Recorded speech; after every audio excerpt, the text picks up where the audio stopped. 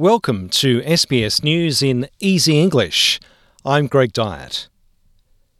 Greens leader Adam Bandt has confirmed his party will vote for the government's climate change bill, though he says it's still too weak.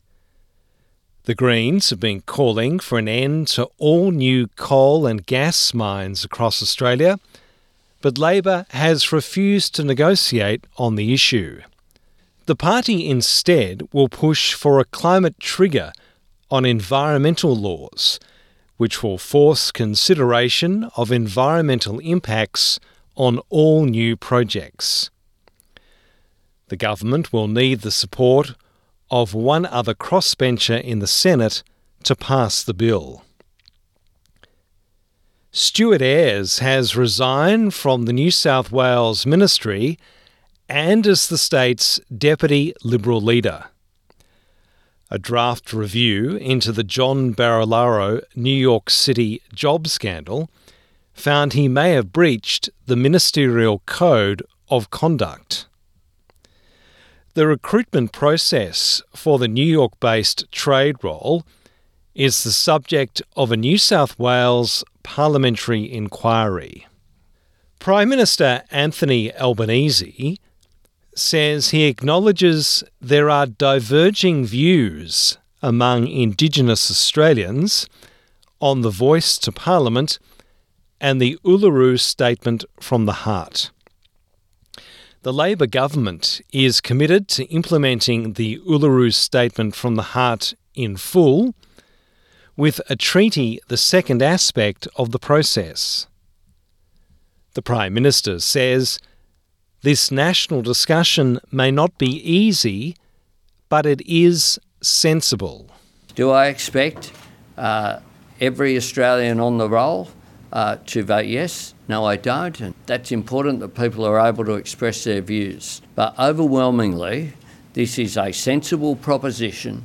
The federal government is announcing medically vulnerable children aged 6 months to under 5 years of age can now receive the Moderna COVID-19 vaccine.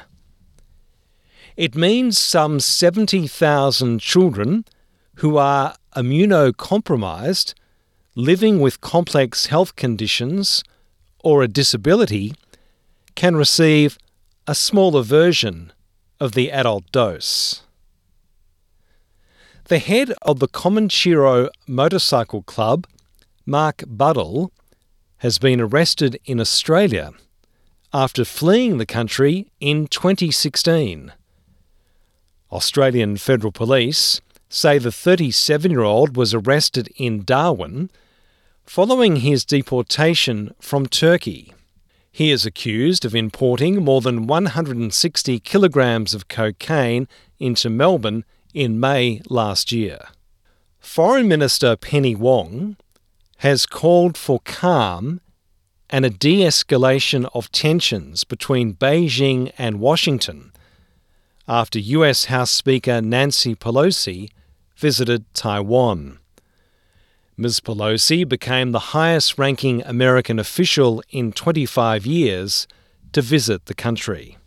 China has condemned the visit by Ms. Pelosi, saying it's a threat to peace and stability in the Taiwan Strait. The Australian Electoral Commission says its partnership with online platforms during the federal election campaign resulted in less false information being circulated.